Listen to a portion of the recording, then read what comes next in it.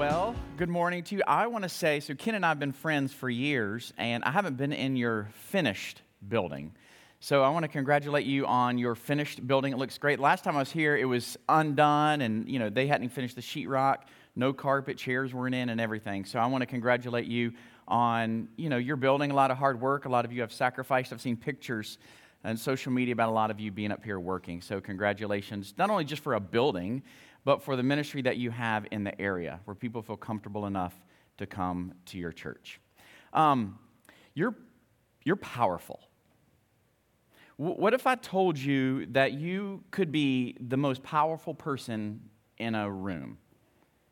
Some time ago, I took some leaders down to Walt Disney World. I know, tough job. And when we went down there, something very interesting happened. They wanted to go on this roller coaster. We're at Hollywood Studios, and I became the purse and the bag holder. And so I try to do that very well, right? So I'm standing there and I'm holding it, and I notice on the sign it says the wait is 20 minutes. Well, you probably know this about Disney, but they always overestimate the amount of time, so when you get to the front of the line, you feel like you beat the clock. It's just a feeling that they try to give to you. Well, it said 20 minutes. I'm thinking, okay, maybe 15, 18 minutes, right? Well, you say, why is time so important? Well, because right around the corner, two of the people in the group, their dream was to see Beauty and the Beast. So I'm thinking, okay, we're going to have to run this really tight. Well, 40 minutes passes, and the people I was with had yet to come out. So as I'm standing there, I'm looking around, and I see a lady she's just kind of standing there. And I walk up to her and say, excuse me, ma'am, tell her the situation. And I said, is there any way that you can help me? She goes, well, you're not going to make Beauty and the Beast. I said, okay. Is there anything that you can help me with? She says, yes. Her name was Maria. Maria says, follow me. So I follow her into the roller coaster ride, and I get to this door, and it says, cast members only. And I think to myself, well, I'll wait here. She'll go ahead. So she goes on, and she turns around. She goes, what are you doing? I said, well, it says cast members only, which is what they call employees. So I didn't want to go past the door. She said, you're with Maria. Let's go. I said, Maria gets things done. So I go with Maria. She goes, when you see your friends, let me know. So we're looking. I said, there they are. And she waves them very aggressively over, and they were like, they had done something. They had gotten in trouble, which I kind of enjoyed for a moment. And so they walked over, and she said, now, y'all need to hurry up. But she did two things before we left. She got on a radio, and she radioed over to another cast member, an employee at Beauty and the Beast, and she said, the young party's on their way. Please take care of them. And then she did one other thing. She gave everybody an extra fast pass because we didn't have, an extra one to use. And she goes, so when you're done with Beauty and the Beast, please come right back and ride the roller coaster because that's really what you're here for. So we walk very expeditiously because you can't run in Disney. And we walk expeditiously. We get over there, and this lady goes, oh, young party. I'm like, oh, we must stand out. And she goes, follow me. So I felt really weird because right as we got to the very top of the stairs, I looked, and it was packed. Well, all these people got here early, and they're still in the back. And I come right before it starts, and here I am being paraded down the steps. And so I thought, don't look at anybody. So I didn't. Kept my head down, walked all the way down. They took us down to the second row, and they seated us, and she said, enjoy the show. And 30 seconds later, the show started. Now, Maria gave intention, and Maria gave attention to a group of people that actually created a moment, and moments always evolve into a story. So Maria became a moment maker. Well, why is Maria so powerful? Why is Maria so meaningful? Is because she was kind and she cared, which now makes me want to come back to see her or to experience Disney all over again. She made a decision that I'm going to care for people I don't know. I'm going to give them a certain feeling that they don't even know they're going to experience, that's going to evolve into a story. She understood two words. Actually, two words Paul wrote about in Romans chapter 12, verse 13. Two simple words, but powerful. Practice hospitality. Practice hospitality. You say, God, hospitality sounds such like an archaic word. Like, does it have like meaning in our modern times? It does. Because when you see it and feel it, you want more of it. What does it even mean? What does practicing hospitality even mean? Think about it this way. These two words, think of this word picture, literally means to pursue with the intensity of effort. Almost as if you're chasing down a criminal. That same intensity. That you want to care so much for somebody that people feel that intensity and that passion from you. But the challenge is this. We're busy. Sometimes we're so busy that the people we need to practice hospitality towards, we walk right past. Sometimes the people we need to practice hospitality towards are right in front of us, but we're so busy on a device that we look right past them. And so practicing hospitality isn't archaic. It's actually revolutionary. It would revolutionize our lives, our churches, if we could figure out how to do it. So, here's the thought. What are some ways that you can give the person in front of you the best you have as often as you can? Because I think deep down inside, that's what we want to do. That's what another person wants from us. We just don't quite say it like that. We haven't quite figured it out. So how do you practice hospitality? And why is this even important?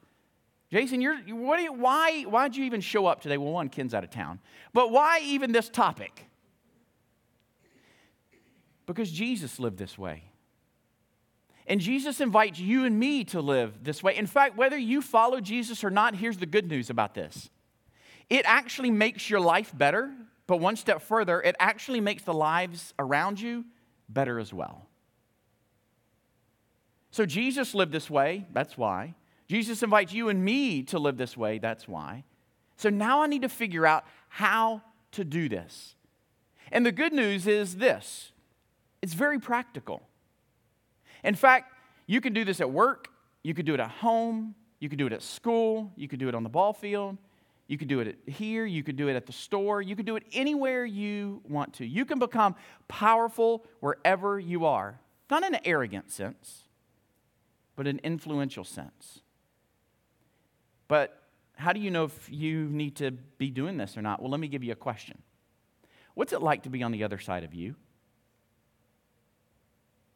I mean, it's easy for us to say a lot about ourselves because we're not on the other side of ourselves. And I don't know if you've ever asked anybody, what's it like to be on the other side of me? This means we don't do selfies. This means we actually ask people, what's it like to be on the other side of me? You are so kind and caring. You're rude. You don't give attention to anybody. You care about yourself. Oh, I didn't see that in the mirror. And so one way for us to gauge how we're doing in this area is to ask the question, what's it like to be on the other side of me? My wife, Stacy, we were on a date one time at this restaurant. It's probably like Waffle House. I take care of her. And I'm just kidding. It was like Burger King. I said, baby, I want you to have it your way, you know. So just messing. It was like Applebee's. Come on, I got class. And so we were sitting at a restaurant, and she's a therapist. So it's interesting to be married to a therapist because you get all kind of feedback day and night. It's helpful. Solicited and unsolicited. I'm like, are we husband and wife right now? Is this therapy session? You know what I'm saying? JK. And so one night we're on a date, and she just starts talking. Now, here's the thing. I talk for both of us enough. So when she starts talking, it's like, okay, dial in and listen because it's got wisdom, there's meaning. Okay, so I'm listening, and she's like, God, your hands are beautiful. And I'm like, okay, she's about to tell me something. You're looking at my hands right now going your hands aren't beautiful. You got a crooked finger. What's pretty about those things? So she starts talking, pouring out her heart. Well, something happened. There was a lady came in, and her hair caught my attention because it was an interesting color. And it just made me think, why? What happened? There could have been no reason. It was just intriguing, okay? So I'm looking at this different color hair, and I'm looking at Stacy, and I'm, back and forth, and I'm listening to her. And then all of a sudden, this high school couple comes in. I guess they're on a date. I don't know. And they sit down. They have no more been seated than she's doing, doing all this kind of business. And he's he has no idea what's hit him. You know, I don't know what you fight about in high school, but evidently they found it. And so they're doing their thing. And so now it's like hair distraction, Stacy, this high school couple, you know, kind of just, it's like being at a tennis match. You know, I'm just going back and forth. And Stacy says this, Jason, what have I been saying? I have two options, only two. Tell her I started out listening, but I lost track. Or make up something. And so as you would think, a guy sitting on a stage talking about the Bible, I made up something. True story. She'll be here at 11. You can ask her. So I said this stuff, and she said, yes, you're right. I'm like, I should get paid for this. I literally just made up something. And she said, but I said that 10 minutes ago. I said, look, I'm going to shoot straight with you. You know, and she was like, I don't get it. She goes, I just wish that you would pay more attention to me than the distractions around you. I wish you were like fully present with me. So I had to spend the rest of the night. We went to like Diamond Store afterwards, you know, and all this stuff. It was like Chili's and Applebee's was not going to suffice that night. Here's what I learned. That being fully present is intentionally choosing to be aware of where you are and who is right in front of you. You see, talking about practicing hospitality, how do you do that? And today, I just want to talk about one way. There's probably a million, I don't know. But I want to talk about one.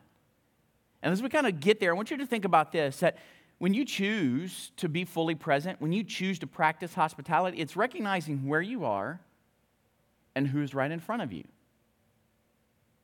When you start doing that, you will be shocked at people's response to you. Why? Because it is rare. We are so busy. It is a rare thing to receive from somebody else. When you choose to be fully present, which is a way to practice hospitality, you absolutely are declaring what you value. So if I'm practicing hospitality and we're having a conversation, I'm like, yeah, that's good. You know, and I declare what I value. And I am telling you, I don't value you. I don't value your time. I don't value your words. I don't value your feelings. I don't value you. But what I do value are the distractions, my preferences. So when you make the intentional choice to be fully present, which is a way to practice hospitality, you are declaring what you value. I am fully here with you. How do you know that? We'll talk about that in just a second. I am declaring what I value. So again, what's it like to be on the other side of you? Practicing hospitality, a way to do that is to be fully present. The good thing about this, you could start it right away. You could literally walk out of these doors, get in your car, and start right away. So what are three areas? Three areas where you can be fully present. The first area is mentally. If I'm going to practice hospitality, I'm going to continually show kindness and care, almost with the intensity of going after a criminal. One way to do that is to be fully present with people. And three areas to be fully present. One, mentally. You know what that means? It's literally pressing pause on what you're thinking and pressing play on what somebody else is saying. Have you ever found yourself, you've got 50,000 thoughts, somebody starts talking to you and you're like, are you done? I got stuff to think about. In fact, I haven't stopped thinking since you've started talking, but you just keep on talking. You ever felt like that? Don't look at the person next to you, please. Especially if it's your spouse. Or have you been the recipient of that? You know? You're like, I don't actually think you're listening. I actually think you're listening to the conversation in your own head, not the one that we're having. So it's pressing pause on what you're thinking to press play on what somebody else is saying. In fact, sometimes it's listening so intently and so deeply that you hear them say something, you hear them ask something, but it's something they're not actually asking. There's a question behind the question. I told you a Disney story. Do you know the number one question asked at Disney? What time's the 3 o'clock parade? These are bright people asking questions. It's a true story. But they're not asking what time the parade is because it's in the question. What they're asking is, based on where I'm going to be in Fantasyland or Tomorrowland, or I'm going to be at all of these, where's the best place to sit and at what time should I get there? That's the question they're asking. So they figured it out. So if you go and you ask the question, they'll say, where are you going to be? Like around like 2:15. Well, we're going to be in perfect. If you'll go sit at X spot at about 2:25, you will see, and they'll begin to describe to you what's going to come right. You'll be at the front of the parade. But they've listened enough to people that there's a question behind the question. But see, we're challenged in that we don't have a lot of people that'll listen to us. Or the people who are listening to us, they're like, yeah, mm-hmm. I got stuff to do. I mean, because, and I'm guilty of this as well. And so what would it take for me to press pause on what I'm thinking so I can press play on what you're saying? So to be fully present mentally is to do that. Here's the second area. Physically. You know this. This isn't news to you. If I'm going to practice hospitality by being fully present, I can do this with my body language. Did you know Princeton did a research project? Princeton came up with these results. That a first impression is registered in 1/10 of a second. That's 100 milliseconds. That's the speed at which a hummingbird flaps its wings. That's fast. Super fast. But specifically, this research project did it based off people's faces. So people's first impression about you, based on your face, is registered in 1/10 of a second. And then they will spend the rest of their time with you judging whether they made the right decision about you or not. So they'll spend more time justifying their decision than they will actually formulating a decision based on the impression. That is so fast. When people come to your church, they make a decision about your church long before they ever get in this room. They make it in the parking lot.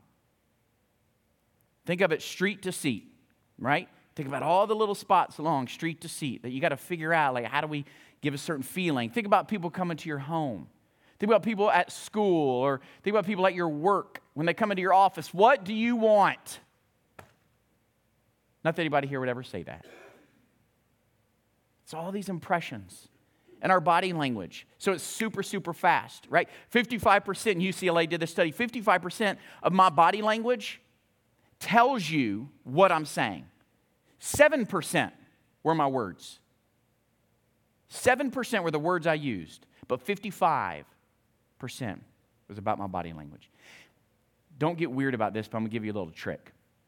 If you're ever in a conversation with somebody, one of you will do this very thing. This could be you, this could be them, but don't get weird about it by looking down at their feet. But I always know when somebody's done with a conversation, when they shift their feet away from me. They don't typically shift their upper body, they shift their feet, and it's typically towards a door because subconsciously they're done with the conversation and they're ready to go. You do this. I do this. Unless you're aware, and then you can bring...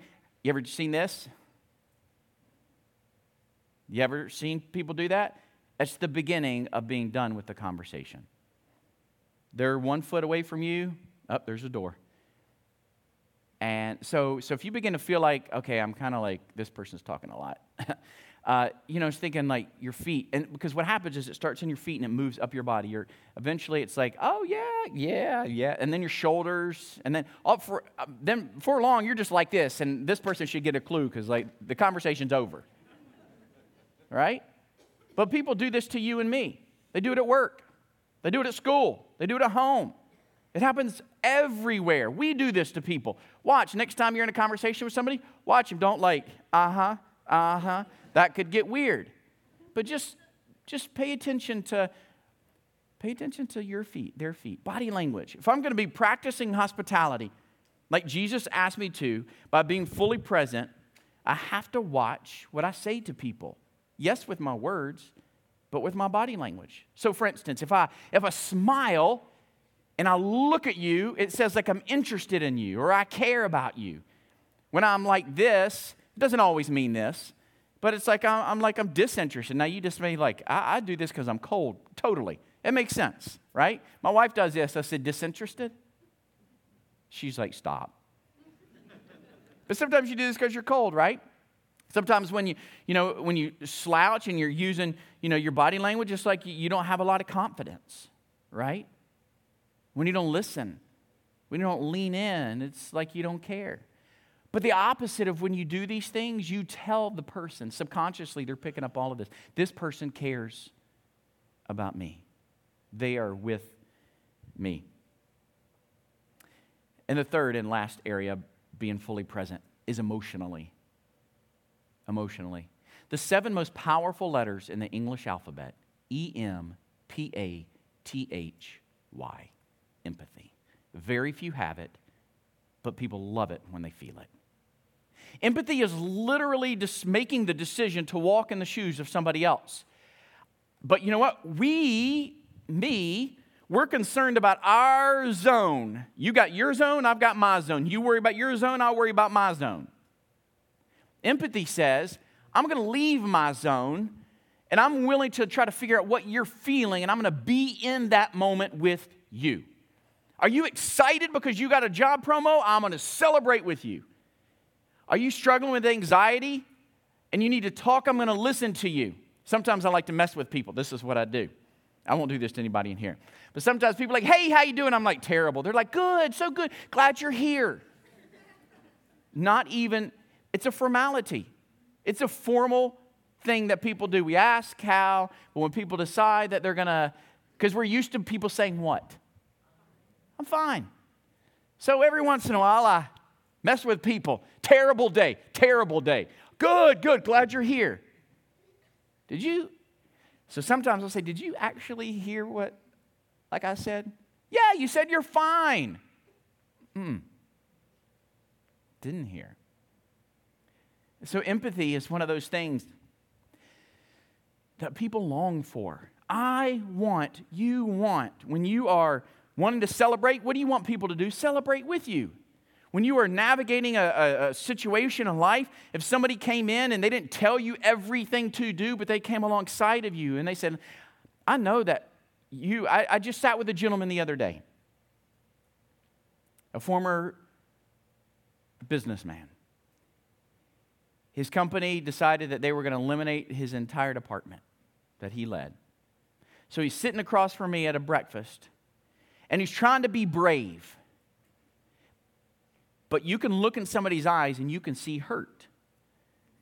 And I'm not the best at this. So he talks, and I look at him and I say, have you ever felt like you have the weight of Stone Mountain on your back and nobody else knows it, not even your family? And he tears up. And he says, yes, that's exactly how I feel this morning. And I said, have you ever felt like everything that you're trying to do, the weight will not leave? Yes, it's exactly how I feel. Yeah. He asked, have you ever felt like that? So I told him this story. We both had a moment, empathetically connected, that he could say, you too? Because that's what happens when empathy enters a scene. That the person receiving the empathy can internally look at you and go, you too? And they're not alone. So emotionally being fully present. Kind of begin to land the plane and think about it this way. Imagine this week if you could give somebody one of the greatest and rarest gifts of all, the gift of an unhurried moment. I'm going to give, you don't have to say this, hey, look, I just want to let you know I'm going to give you the gift of an unhurried moment. You're going to love this. But as they're talking, and I do this, I talk fast to people because I don't want to use much of their time. What if people felt like that when they came to your church? That you could give people the gift of an unhurried moment.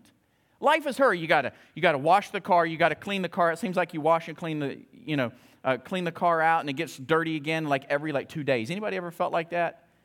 Okay, 2 of you, fantastic. I need to learn what you do. But we got to do the car. We got to get the kids to whatever. We got to work, and we got to go to the store, and you just got 50,000 things to do, and you just do them. You just do them, right? You just do them. Then when somebody comes along your way that God is wanting you to practice hospitality towards, by being fully present with them, what if you literally gave them an unhurried moment? They didn't feel rushed, but they felt you were fully there with them. That's practicing hospitality. That is being fully present with somebody. Because your words could tell somebody, I see you. I hear you. I value you. And those are words, whether we will say it or not, that we all would love to hear and feel. I don't care how tough you are, you still want to hear and feel that. Everybody does. We're human. It's one reason people try to strive to please God all the time. And God's like, hey, look, I already see you. I already hear you. I actually already value you. We're constantly in pursuit of that from people. And sometimes we'll do whatever it takes. So, when you're not fully present with somebody, you are actually saying to them, I just want to let you know you're not important. Now, who would ever say that? If we were to sit down together and have a conversation over dinner, I'm just going to let you know, y'all are not important to me, but I'm really going to enjoy this dinner. That sounds completely ridiculous. But remember, when people have to make a choice between the words you're saying, the tone you're using, and the body language you demonstrate, your body language will always win. Always. Always. So, I have to choose to be fully with people. It also says if you're not fully present, you're more of a task to be handled than a person that I'm going to care about. Well, who would say that? I see you as a task. Check. No, you wouldn't do that, but your body language might. But when you choose to be fully present and you practice hospitality this way, this is what you tell them. I recognize you. You're not invisible to me. I'm listening to you. See, there's a difference between listening to and listening through. My wife taught me this because I wasn't listening well, obviously, with the opening story. Listening to is, okay, got it. If you'll quit talking, I got an answer for you. I got a solution. Okay, and you keep talking. Fantastic. You ever been with somebody like that? They just keep on talking. Maybe they just want you to listen to them. I don't know. Maybe you are that person. You just keep on talking. Look, listening to and listening through, here's the difference. Listening to is getting enough from somebody to answer them. It may not be right. It may not be good timing, but you've listened. I've listened to you enough. Got it? Okay. Shh. I got something to say to you, okay? Listening through is I'm going to listen through everything you say, not only just your words, but your emotions, all of it. And then I'll respond if a response is needed. There's a difference. This one, you will always be wiser with your response. This one, you could potentially look like a fool with a response. That's why it's important to listen through somebody's conversation. I want to validate you. I'm going to normalize the way you're feeling because people want to know that they're not weird. Now, you may be thinking, well, I know some weird people, but people just want to know like they're not alone in this, right? When you're fully present with somebody says, I appreciate you. In other words, you're trusting to talk to me. I don't take this lightly. And then you also say, I'm going to give you my undivided attention. My posture is towards you. Distractions lose, you win. So, if you're like most people, you're busy. And sometimes it's tough to slow down to give people your full presence. I'm guilty of this. I'm the first to tell you. But it's something I've been working on for 10 years. Really, really hard. But what if you didn't think about this as something else to do? What if it was actually more manageable than that? Just small tweaks over time. Just small little 1% tweaks. When Paul wrote Practice Hospitality, he was sharing a characteristic that Jesus would like each of us to demonstrate. We can do this a little at a time. I want to tell you this last story. Any of you like cycling? Great, 2 of you. My stories are really resonating with everybody here today. It's fantastic. Team Sky, powerful, cycling team. They had never won a Tour de France. You can imagine they're frustrated, they're embarrassed, they want to win. So they go out and hire this guy, Dave. They bring Dave in. Dave's their performance director. Dave does what you would expect a performance director to do. Okay, look at the tires, the bike frame, the weight, great handlebars, got it, seat, got it. Things that most people would do. But then Dave started doing things that nobody else was doing. You see, each athlete liked a certain type of massage gel, but they were all using the same thing. And so Dave said, that's not how we're going to do it. This one works better for you. This works better for you. This works better for you. So they fixed that. Then he said, we're going to figure out which pillow works better for each of you. And then we're going to travel with those pillows. So he started doing some of those things. But the most peculiar thing he did, he taught these grown men how to wash their hands. Why? They didn't wash their hands, they'd get dirty. When they'd get dirty, they'd get infected. When they get infected, they get hurt. When they hurt, they'd get distracted. When cyclists get distracted, what happens? They lose. If I can wash your hands, I can take all of that out of the equation. So you're not distracted and we don't lose. So he said, we're going to win the first Tour de France in 5 years. That did not happen. They won it in 3. The same year they went to the Olympics, he coached them in the Olympics. They won 70% of the gold medals. The next year they won the Tour de France again. And ever since then, they've been a powerhouse in the world of cycling. The point, you don't have to overhaul your life. You just have to make small 1% tweaks at a time. It's called the aggregation of marginal gains. Very small, over a period of time, creates life change in this area. So, my boss and pastor, he often asks this question. He says, what does love require of me? What does love require of me? What does love require of you? Well, today, love requires us to practice hospitality. And one way to do that is to be fully present with someone. And when you do that, you become a very powerful person in their life. You become a moment maker. You represent Jesus well. You become part of the story that they tell other people. Again, you don't have to revolutionize your life. You just make these small tweaks little by little at home, with your kids, with your spouse. If you're dating somebody, at work, maybe it's on the ball field, wherever it is. And when that happens, you create this this effect where people want to come back to talk to you again because they feel comfortable with you, because they feel that you have seen them, you have listened to them, and you value them. Let's pray. Lord, practicing hospitality sometimes it's tough. Now look, I don't need to tell you we're busy. But it doesn't always equal good. So imagine if we could start practicing hospitality today, just small. Listen to somebody better. Respond to somebody better. Think about, does my body language and my words, they match? How do people feel when I'm around them? So Lord, today help us to think about what Paul wrote in Romans. Practice hospitality. Continually do this with intensity of effort and care. And when we do, we become the people you want us to be. We're living the way you've asked us to live. And when that happens, more people get to see you, which at the end of the day is what it's all about. In Jesus' name, amen.